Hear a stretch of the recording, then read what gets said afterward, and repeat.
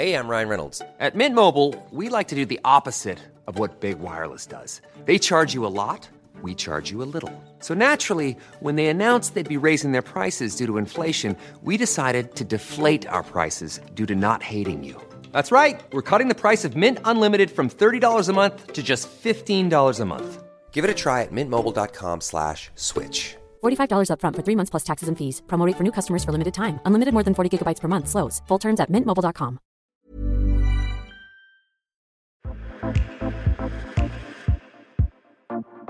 Hello and welcome to the Self-Love Club, the podcast chatting about stuff that matters.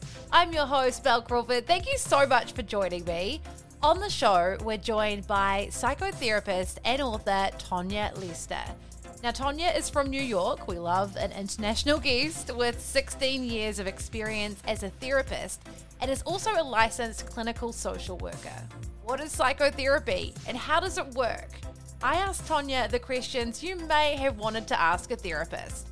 What is the most common thing that happens when couples are in therapy? This may surprise you. We discuss setting boundaries, breakups, and taking good care of our mental health. We also talk about Tonya's upcoming book, Be Difficult, a guide to speaking up, facing conflict, and changing your life.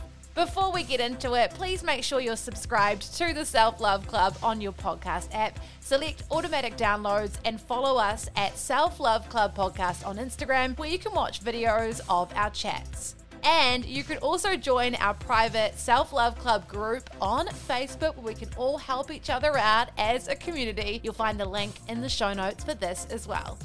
Let's get into my chat with Tonya. Tonya, welcome to the Self-Love Club podcast. Thank you so much for joining us. Thank you so much for having me. Really looking forward to being here. Yeah, now tell us a bit about yourself and what you do.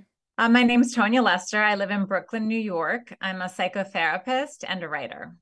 Yeah, and we're going to go through all your work and find out all about you. But first of all, where did you grow up? And growing up, did you know what you wanted to do? I grew up in St. Paul, Minnesota, so in the Midwest. I'm the oldest of 4 kids. And growing up, I wanted to be an actress. Actually, I started acting young, and that was definitely my dream. Although one of my siblings is adopted, and during that process, we went and saw a family therapist.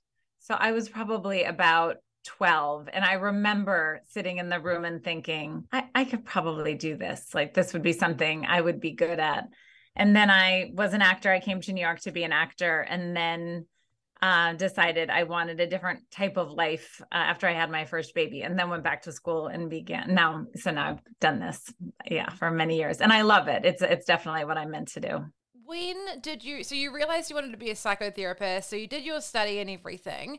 I think people have heard the word, and I've seen a psychotherapist, I understand, but what is psychotherapy and how does it work? So psychotherapy is the process of using talk therapy to work out sticking points or problems that maybe seem intractable, situations you keep finding yourself in again and again in communication and relationships that you can't quite conquer, then to come and see a therapist to work some of those issues out and get some kind of perspective, self-compassion, self-knowledge, and really look at basically the truth of where you are, who you are, and where you want to be. And a therapist can really be like a guide and a team member in that process. Yeah. And how does it differentiate from other types of talk therapy?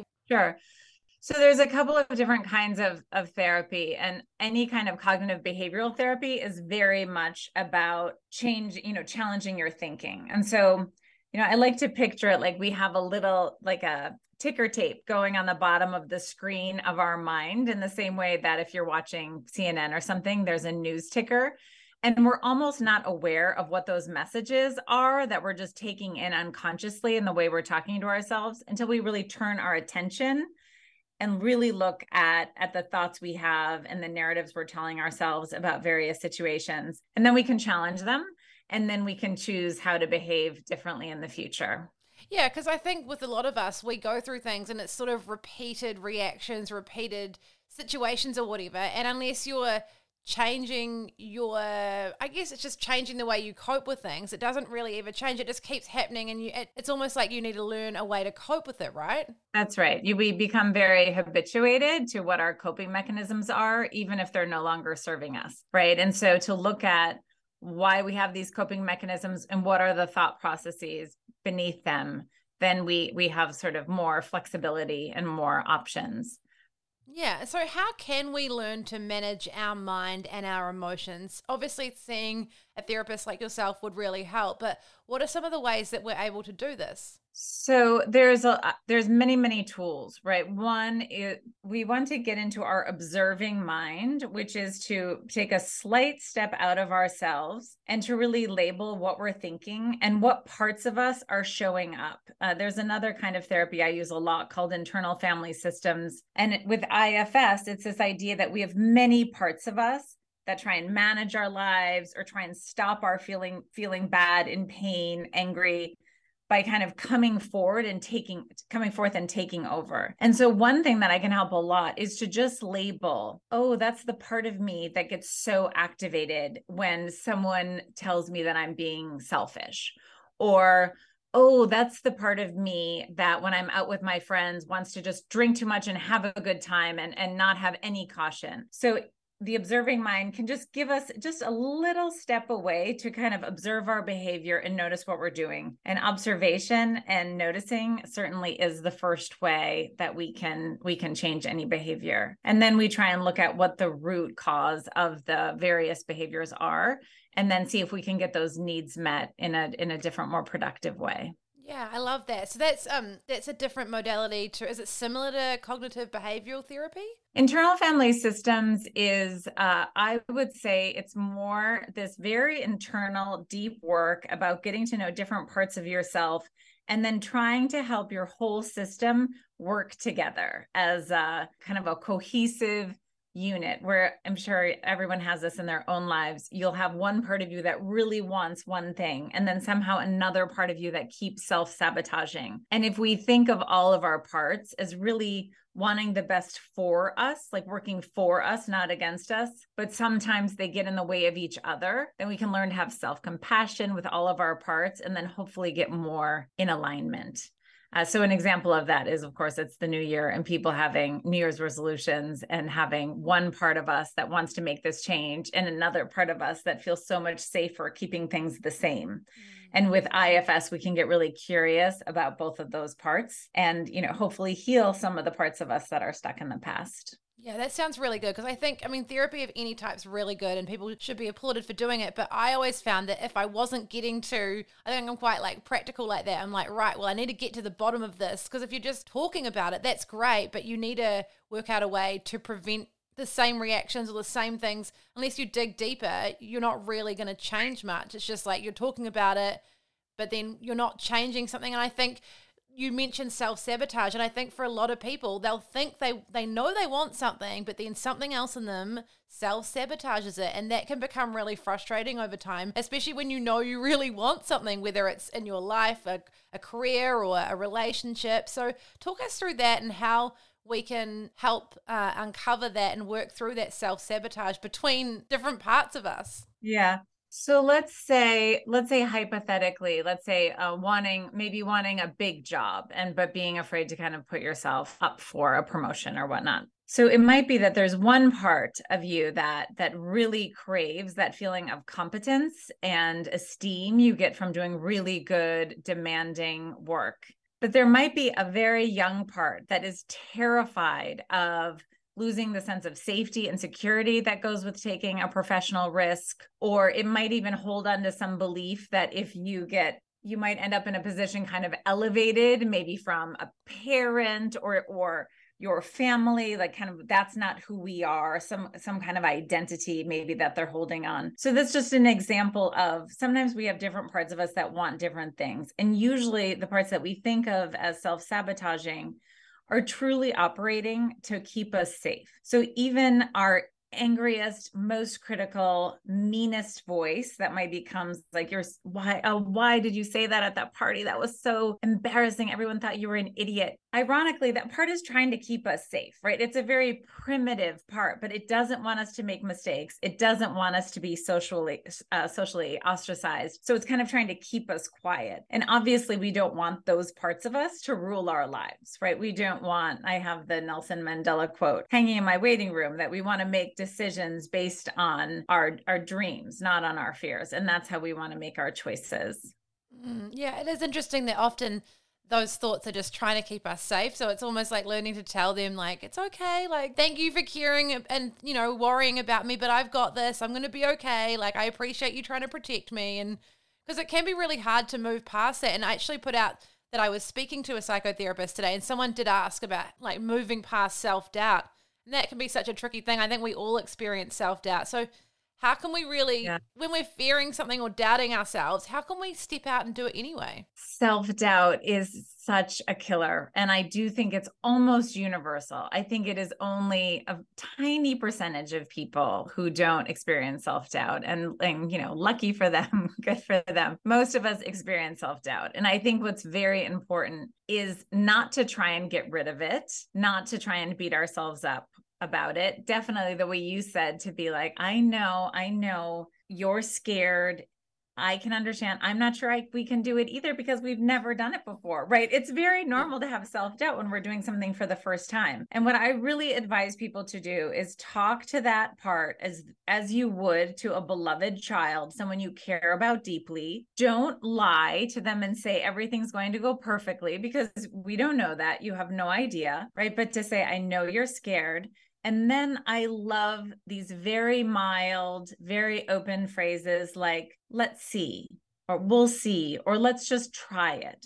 Or what would be the tiniest first step we could make in that direction? It's like we're trying to kind of cajole ourselves and self-compassion ourselves out of a corner and into the light, and just to make some even small effort and to take the risk, knowing that we'll feel better when we've done it. We'll have learned something, and absolutely no matter how poorly it goes. And then the next time it won't be as scary. Sometimes I think we expect to be totally confident going into experiences we've never had before. But if you think of it that way, that's crazy.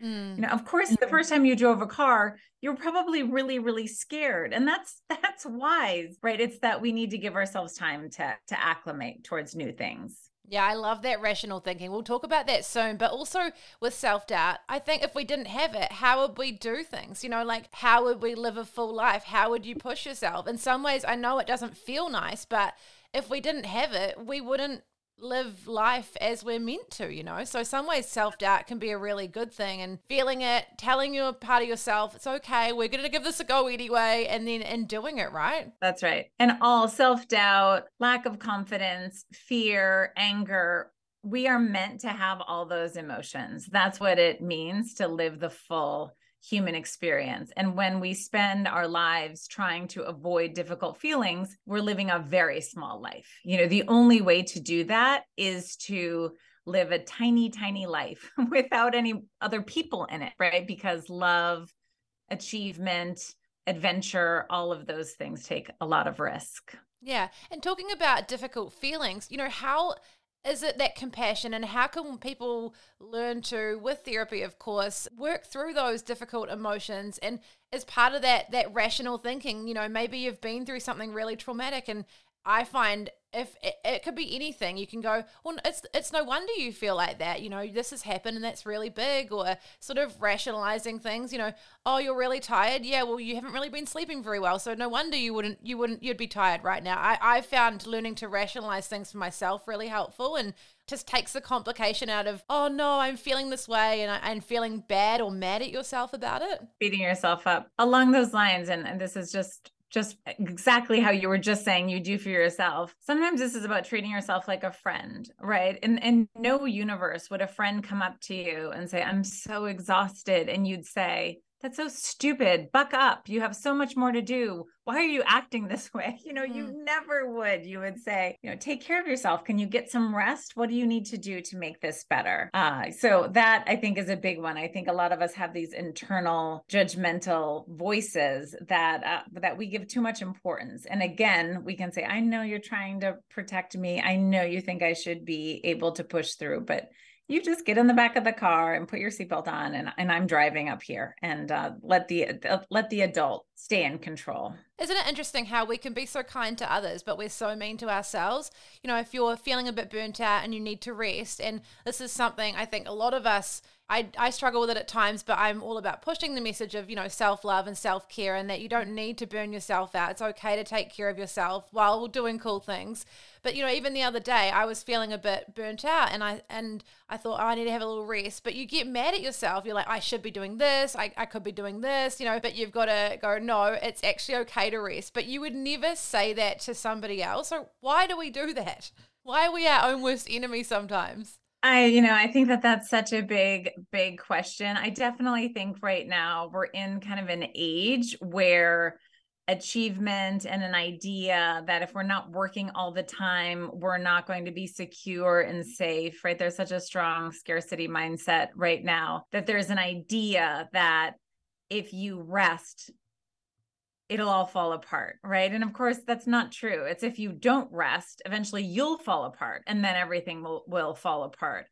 But I do think there's this, this kind of hustle, drive culture that is, it's really a lie, right? That's not how we get the best of ourselves. That's not even how we get the best out of other people. It's made up, because we see through looking at what different countries that have a more sane work-life balance, what they achieve. They achieve a lot, but we still, I think many of us kind of succumb to this, this work all the time, achievement focused culture, instead of taking time to rest and to nurture our relationships with ourselves and take care of ourselves and the people we love and keep our lives more focused on relationships and health. And it's those two things that are what create a great life. And yeah, once you do those things, you realize that your work or whatever it is will thrive.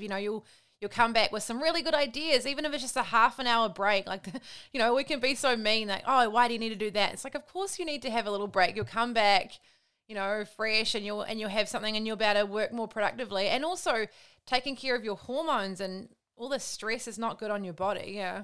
Absolutely. 100%. I say to people all the time, people will talk about being so tired, or knowing they have to do this, one enormous task, but they're so tired. And all the time I say, lay down. Lay down for 15 or 20 minutes. Like, what would happen if you set the alarm on your clock, your phone probably, you lay down on your sofa and just close your eyes for 15 minutes? And I think people are shocked that that's a possibility, but of course it is, right? It's better than having a cup of coffee or pushing through, like to lay down or maybe walk around the block. We are animals. We need rest. We need sunshine. We need healthy food. And I think that we think our mind can override all those very human impulses, but it can't. The body will always win. Still to come, how to set boundaries and not feel bad about it. I asked Tonya some of your questions. How do you move on after a breakup? And we discuss breaking the cycle of unhealthy relationships. Plus, advice for working out what you want and getting it done. We'll be back after a quick break. Hey, I'm Ryan Reynolds. Recently, I asked Mint Mobile's legal team if big wireless companies are allowed to raise prices due to inflation. They said yes. And then when I asked if raising prices technically violates those onerous 2-year contracts, they said, "What the f*** are you talking about, you insane Hollywood ass f- So to recap, we're cutting the price of Mint Unlimited from $30 a month to just $15 a month. Give it a try at mintmobile.com/switch. $45 up front for 3 months plus taxes and fees. Promo rate for new customers for limited time. Unlimited more than 40 gigabytes per month. Slows full terms at mintmobile.com.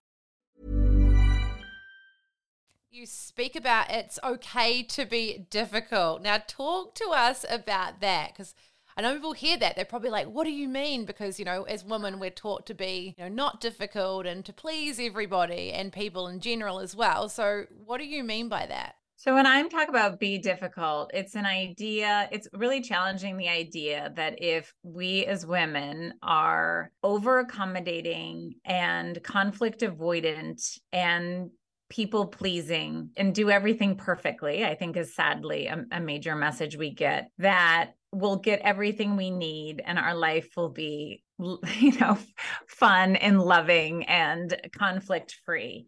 And I think a lot of women are really afraid of even mild and what I consider healthy conflict, which involves, speaking up for your own needs, putting your wants and desires like on the table along with other people's, sharing your opinions, even if they might be unpopular. And I'm not talking about doing it in a way that is demeaning to others or attacking. And certainly I'm not saying that one's needs are more important than anyone else's. What I do see so often is women deferring their own needs, being overly accommodating to the people around them, resentment building, sometimes being somewhat passive aggressive, because I think anger comes out one way or another, either directly or indirectly.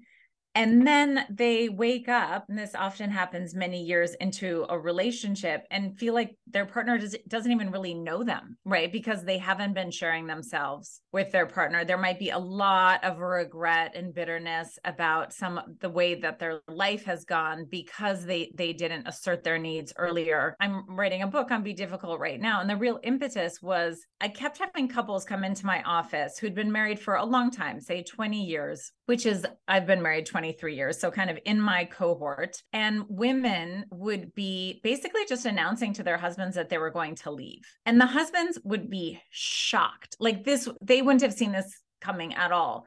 And the husband would actually be ready to make significant changes and to do a lot of work on the relationship. But the wife would just be done. She would be so burnt out and so being over accommodating that she would really be in this mindset that in order to save herself, she had to leave. And so I was seeing this again and again. And it's so the opposite of, I think we are kind of told that divorce is mainly kind of initiated by men, which is not true. 70% of divorces are initiated by women, or that it's always the woman who wants to work on the relationship. And I was finding that that's not true at all. A lot of these relationships probably would have had a chance to become very connected, emotionally satisfying relationships if the wife was able to kind of what I call be difficult earlier. And that's lean into healthy conflict, speak up for yourself, be comfortable with sometimes people being angry with you. I think as women, we think if someone's mad at us, that it's both our problem to solve and that it's terrible, that clearly we've done something wrong. Where in fact, in any relationship, no matter how loving, there's going to be some friction, right? People are going to rub up against each other in ways that sometimes cause some conflict. And I think that both men and women understanding what healthy conflict is and being comfortable with all the difficult feelings that arise when there is some conflict, I think would go so far in creating happier, more satisfying, more stable relationships. Yeah, you're so right. And it is interesting what you see through your work, that when they come and they say this to their partner wants to do the work. So it's almost like it's too late, right? And it'd be really good as women and as people, we could learn to speak up for ourselves. And maybe they're in situations where they feel they can't, or maybe they could, but they just don't feel comfortable with it. Because you're right, you're made to feel over the years that if you do speak up, oh, you are being difficult, you're being a diva. But if a guy said the same thing, no one would bat an eyelid. And this happens throughout so many situations, and I hope it changes. But it's a generational thing, right? Our grandmothers, mothers, everyone's been raised like this, and it's all pushed through to us. So how do we change that? I think a major way to change it, and this is such an unsatisfying answer, I know, it's to practice. It's just to practice. This is definitely a situation where we don't improve by thinking about it, right? Of course, we have to think about it first, but then we need to practice saying things that are hard or difficult. And sometimes I'm really surprised at what people consider off limits, right? Like saying to your mother-in-law that you really need her to text you before she stops over, that it just doesn't work for you to have people come over unexpectedly. To me, that's not a mean, attacking thing to say. But depending on your relationship with your mother-in-law, it might sure feel that way to you, right? Or to say to a friend that, you don't want to talk about, say, politics anymore, or something that you disagree on, and to say, I love you, I want to maintain a relationship. And in order to do that, I think we need to not talk about, XYZ. That shouldn't be an upsetting thing to say to someone, but to some people it is. And that doesn't mean you shouldn't have said it. And I do think that generationally we are getting better. I think that I speak up better than my grandmother did. I think I speak up better than my mother did. And I think my daughter will speak up better than I do. And so how we can help is practicing taking the risk, and also to speak up, to say something like, right, I notice when you do something, I imagine this is what I tell myself the story about it. I feel, upset, sad, angry. And here's my request. Here's what I want from you.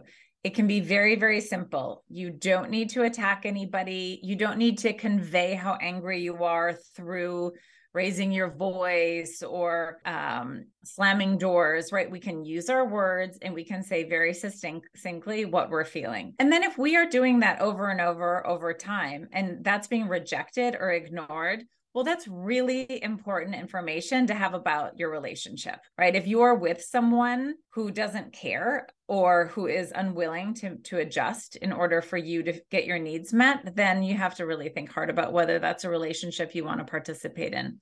And I think that that's what people are afraid of, that they'll speak up and be vulnerable and then be rejected, and how devastating that would be. But the truth is, the only way to get to a better relationship, or to know when to leave a relationship and find hopefully a different and more satisfying one, is by taking these risks and having these hard conversations. Yeah, isn't it interesting? I found through a time of being single, getting into my early 30s, that for people, being single is one of the worst things. Society thinks like, oh, what's wrong with you? I found it really interesting. You okay? Yeah. And so isn't it interesting how people are judging me when they're in an unhealthy, they're not happy in their relationship, but somehow I'm weird and that's okay. I feel like people are so afraid of being alone or single, or that's something wrong with you, that they'd rather stay in something unhealthy, or like you said, they're not able to, they're too scared to be themselves, or just set base level expectations. You shouldn't have to feel bad about saying how you feel, and it's really interesting to observe that. Yeah, I mean, there is, and this is a great thing actually to work on in therapy, is if you can't imagine being alone or single, and you truly believe that any relationship is better than being single, that's worth taking a hard look at. That's worth really looking at. What are the underlying beliefs you're holding that you think that you can't create a great life without another person sort of, I don't know, giving you permission or having whatever status it is to be part of a couple, because is obvious, and I'm sure you found in your experience, it is the people who are happy alone who are in healthier relationships, because it's those people who know that they could leave. They don't want to, right? They want to put in the effort to make the relationship great, but it's not based out of terror of leaving a bad relationship. And because if that's the case, if there's no way you could leave, then you have no leverage to make positive change. And then you're trapped. Usually we have choices unless you've decided that you don't have any choices. How can we set boundaries without feeling bad? Because I think that's one thing that can be really hard, is, setting that boundary and not feeling bad about it. Well, I think, again, takes practice. I also think we have to be realistic about the fact that if we set boundaries with people who have really been pushing our boundaries, they are not going to be happy with it. And again, like all other kinds of conflict, that doesn't mean it was the wrong thing to do. And so when we first set a boundary with someone who isn't going to want to hear about our boundary, we can prepare for some pushback. We might feel guilty, but we have to remember that in the initial phases, we're probably going to feel either guilty or resentful. So it's kind of pick your poison, right? And if you're feeling resentful, you need to set a new boundary. And we are allowed to set boundaries in compassionate ways, right? And to say, I love you. I know this will be hard for you. but this is something that's really important to me that I need to do for myself, and I hope you can respect it. And then the other piece is making sure we're respecting the boundaries of the people around us, right? And so that we are kind of practicing what we preach and giving others the space to create boundaries with us as well if they need to. Yeah. On your work, I noticed you've got love versus attachment, and we have talked a lot on this podcast about attachment types and attachment theory. What do you sort of teach people, and what is like love versus attachment? I think we're talking about that a little bit now, where people maybe are in these relationships and that doesn't necessarily mean their attachment type, but, you know, how does that come into play, the love versus attachment thing?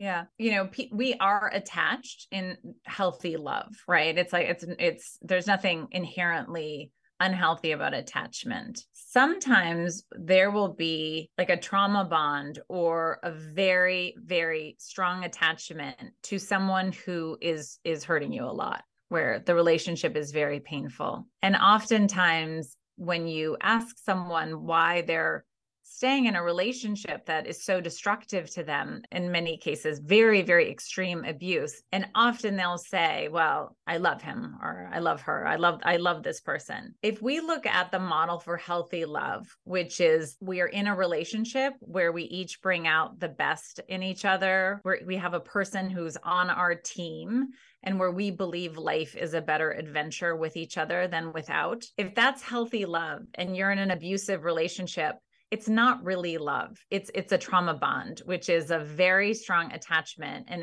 an idea that we can't really live without the other person. And this is often unconscious, but in a trauma bond, the idea is that if the attachment is broken, that we will fall apart. And if someone has a very low self-esteem, which is also often part of an abusive relationship, that's when a trauma bond can most likely occur. That is, you know, I'm talking about extreme cases. And of course, this is a continuum, and there's many places to stop along the continuum. But if you're in a relationship that is destructive to your sense of self, your self-esteem, your other relationships, you know, you might want to push back a little bit on the idea that it's because you're so in love. It might be because you're so attached and you're getting all your kind of attachment needs from this other person, but that this other person isn't necessarily good for you. Yeah, I really like, I honestly feel like we could chat another time as well, because there's so much in that, you know, like, because I think people are just so, obviously trauma bonds aside, and that can be really hard. People are just so afraid to leave sometimes, right? Like it's just this fear of leaving a situation that isn't right for them. Yes, that's right. There's so much fear. And I think there's also this fantasy that they'll leave or make a change or make a big decision only if they can be assured that, say, they're going to meet something else, or that something wonderful is going to happen. But that's just not how life is, right? We never know what's around the corner, good or bad, ever. And even if we are in a good, stable relationship, you know, we live in a changing world. We're having a human experience. We never know what's going to happen. And so we just need to make the best decisions we can with the information we have, and try and be brave, right? And really go for what we really want in our life. Also, someone did ask, how can people move on after a relationship? You know, breakups are so hard. They're one of the hardest things I think you can go through. But, you know, you're being really brave for doing what's right for you, or, you know, leaving a situation that's not working anymore. And so I wanted to know, like, the best ways, and I know it can be time, to sort of move on and not feel so like they're pining for that person, or just like, you know, moving on and moving on from that person, I guess, if that makes sense. Yeah, it's so funny you asked this, because I just wrote an article on this for my Psychology Today blog, so it will be posted tomorrow. So I'll have more on this.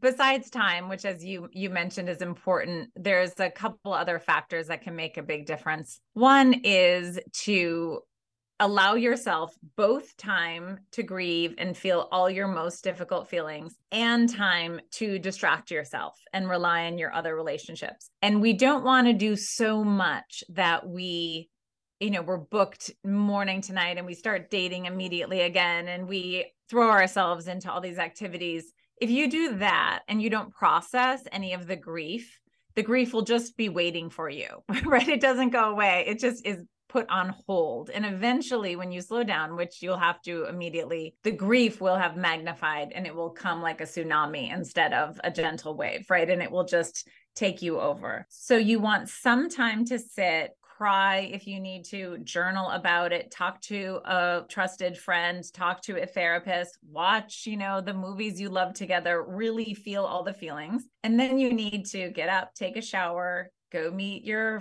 friend for dance class, throw yourself into a new project at work. You want to balance. Second, definitely rely on your other relationships. And that's why it's so important not to rely in life on just one other person. Make sure you have several relationships, people who love you, people who will remind you of how wonderful you are. That will help a lot. And then one thing that I like to recommend that hopefully is also a little bit fun is to rebel against your ex. So if you couldn't get a cat because your ex was deathly allergic, now perhaps is the time. If you really want a kitten or something, or if your ex couldn't stand being around your family for too long, go stay with your family. Like go on vacation with your family. Do all of the things. Had a vegan ex, cook a bunch of bacon, do all of the things that you couldn't really do while you're in the relationship and really enjoy that. Really say, I am my own person without this relationship. I have my likes and dislikes, and I'm going to learn to stand on my 2 feet. And it's along with relying on relationships, it's good to have someone who can kind of hold a vision for what you're going to be like when you're done with it, even if you can't hold that vision for yourself. Like, I'm going to come out of this stronger than ever. I will have learned so much, and I'm going to be in a bright place soon, full of possibility. Yeah, absolutely. And would you recommend, I think the no contact rule is really good as well. Otherwise, you're just sort of hurting those old wounds by talking to someone, and maybe you're getting that hit of dopamine and then it's getting taken away, and it's so traumatic. Yeah. I agree with that so strongly. And people are so resistant to that. And I would offer that the more resistant you are to no contact, the more important it is for you to go no contact, unless you have to, and of course there are situations people have where it's impossible, but if no contact is a possibility, go no contact. Yeah. Because otherwise, and just a final thing on this, it's kind of like there's a partner place in your life and you want to clear that space out for a next person to potentially come in, right? And if you still have your ex on your mind because you're still in contact or following them on social media or whatnot, you aren't going to, the sort of recovery process isn't going to be as clean, and you aren't going to be as ready as you want to be for whatever comes next for you. Yeah, absolutely. I would love to speak to you again if you wouldn't mind, because there's so much, you've got so much great stuff that I'd love to chat with, and there's no point trying to ram it all in at once. But I did want to touch on, because it is the start of a new year, you in your work, and I love what you have on your website about, learning to approach decision making and communication with clarity and courage. I think sometimes it's hard to know we're like, what's the right thing to do? How do we do this? And, at the start of a new year, it can feel a little bit overwhelming and there's a lot of pressure. So I think one thing that really almost anyone could benefit from is taking time, either through meditation or journaling or certainly therapy, to get clear on what we want, which can be a surprisingly difficult for some people, especially if you don't have good boundaries and you're sort of used to taking everyone else into account all the time. It's a process of getting the clarity, knowing what your values are, learning how to make decisions based on your values, and then speaking up for those values and staying consistent in speaking up for yourself and speaking up for your values. It's easier for me a little bit if we talk about it in terms of specifics. If people are wanting to make decisions, whether it's in their daily life or career, or I guess just looking at their year and what they want to get done and knowing how to get it done, but then feeling clear and just going ahead, because I think at the start of the year you're like, oh, I want to do this, or I want to I want to achieve this work goal or this family goal or whatever it is. And I think it's often, I feel like the daily things that you have these big goals, but it's the daily thing of knowing what to do each day to get there. Or so I think that it's a couple of things. One is understand why you're making this decision. This is a little bit of just like kind of a very concrete tip, but I believe in it very strongly around courage and clarity, is if you're trying to make a substantial change, have the first hour of your day be devoted to that change. Do it first, right? And I think that subconsciously, it gives ourselves the message that we're taking ourselves very seriously. And this is a change we really want to make. It also allows you to have already have it done, right? By like the time you have breakfast or whatever and it will allow you, if that has to be first, to change the rest of your schedule from when you start your workday, perhaps, or when you go to bed at night, in order to accommodate the big goal, the thing that you really, really want. And then oftentimes you're going to have to tell, your family that you need to go to bed by 10 because you're getting up at 6, or you're going to have to ask at work that you can start an hour later. And so then that becomes part of the courage and the speaking up for yourself in order to create the life that you want, right? That's the only way that this happens. It never happens by accident because someone else created the life you want for you, right? That's never happened in the history of the world. So we have to take responsibility for ourselves. Yeah. And that could be with anything, whether it's you're wanting to take better care of yourself and your well-being, that's something, that a lot of people want to do, not necessarily losing weight, but just, wanting to feel better. So if it is, I get up and I do this, I go for my walk, I do a workout, I eat well, I do what I need to do. And I find it interesting what you say about doing the hard thing first, because I often would I heard someone talk about this, I'd look at my to-do list for like a work task or whatever, and you always put, you are procrastinating, you put the hard thing last and you do all the easy things first. But if you do the hard thing first, you're like, oh, that wasn't even that hard. Why am I putting that off, Yes, that's right. Doing the hard thing it doesn't even have to be the hard thing. Often it is the hard thing, but it's the important thing first. Kind of taking a step towards your values right away by doing the important thing first, instead of waiting until everything else is done to get to the thing that you want to do for yourself. Or conversely, kind of with workouts, you do this, or I'm writing a book. And so that has been, I get up and I write first thing in the morning. And honestly, if I wait until later, I'll talk myself out of it, even though I love to write, even though this is 100% what I want to be doing. I do think you kind of lose your courage as you go through the day. And so doing the most important thing first is something I advocate to people all the time. Yeah, I love that. Talk to us about your self-care practices. We talk a lot about self-care, and I guess what we're talking about now, setting yourself up, that's all self-care. So what do you like to do to take really good care of yourself? My number one thing is I am absolutely religious about sleep. It's almost to a point of it being kind of crazy. I mean, not really, but everybody in my life knows that I am in bed by 10. Don't call me after 9. Even like my kids I have teenagers, so it's not like they're little kids, but they're up much later than I am. They're saying, okay, good night, Mom.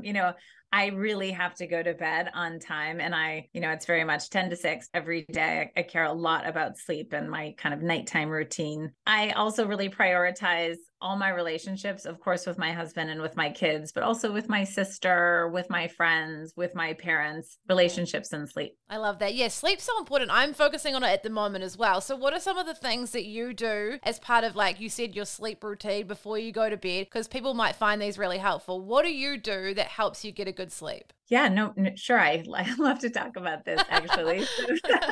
So I will have finished dinner with my family, and then it's almost like I shut down. I feel like I'm one of those wind-up dolls that is like, going. And then I just sort of wind down at the end of the night. So I go into my room. I always take a shower in the evening. I have this tea I really love, Yogi bedtime tea, that I'm so addicted to. I travel with it. I read my book and I drink my tea, and my dog is at my feet. I do that for about 45 minutes and then to bed. So for me, the routine is really shower, tea, read. Definitely no like hard conversations at night. It's really trying to wind down. Yeah, that screen time and the scrolling, which I think a lot of us do, it just keeps you awake, right? No, get an alarm clock. I have the alarm on my Fitbit. Don't bring your phone into your bedroom. It's just the worst. And so don't use it as your alarm. Don't use it in your bedroom. It's much better just to have it out, so you're not even tempted, and then to have like a serene sleeping space. Yeah, I've been looking at those hatch alarms. Have you seen those? They're like, you can buy them online, and some of them even have like sleep noises, and you wake up, it like wakes you up gradually with this light. It's so good. Oh, nice. That's wonderful. Probably sounds really fancy and everything, but it's better than the sound of like an iPhone alarm, which is so loud that it makes you feel like you're going to have a heart attack. 100%. No, and it's worth it, right? It is fancy, but if it works for you and it allows you to start your day in a calm manner, then that's going to set the tone for your whole day. Yeah. And what is some advice you would like to share with your younger self, knowing what you know now? To speak up, really, and to become more comfortable with conflict. I am a lifelong, people pleaser and over accommodator. And it's something that I feel like I didn't get a real handle on well into adulthood. And then it's much harder to right the ship with people if you've been so accommodating for so long. So I would say to speak up, understand that it's not my job to make sure everything is calm and happy all the time, and that I can be a kind person and also assert myself. That's what I tell my younger self. I love that. Tonya, thank you so much for your time. Really appreciate it. I love chatting with you, and I would love to chat with you again. Anytime. This was really wonderful. That's all we've got time for. Thanks so much for listening to the Self-Love Club. You can support us. Some really easy, quick ways are to make sure that you're subscribed on your podcast app. Also, leave us a 5-star rating. And if you're enjoying listening, take a few moments to write us a kind review. This really helps get us out there on the podcast apps. We need your support so that others can find the podcast as well. You can follow us at Self-Love Club Podcast on Instagram, where you can watch short videos of this conversation, all of our other episodes as well. And you can follow me at Belle Crawford on Instagram, Belle_Crawford on TikTok. I'll leave these details in the show notes. Plus, we do have a private Self-Love Club community Facebook page. We would love for you to join this group. I need your help with building it up. I talked about this on my socials. It's been around for a while, but I haven't really used it. I do have to do a lot of parts of this basically on my own. So it'd be so cool if you could support each other. You can chat, you can give each other tips, just have chats about everything you're going through. I just think it's a really cool place for us to have a safe space to chat as a community and help each other out. I can also do things like add book club in there as well. I'll leave the link for this in the show notes too. Plus, a heads up, next week, good news, you may have seen, we have a new Love Lessons episode dropping with Gaia. We recorded a really cool conversation. We covered a lot, so that'll be out for you next week. Make sure that you're subscribed so it will load as soon as it's live. Thanks again for being here, and I'll catch you soon.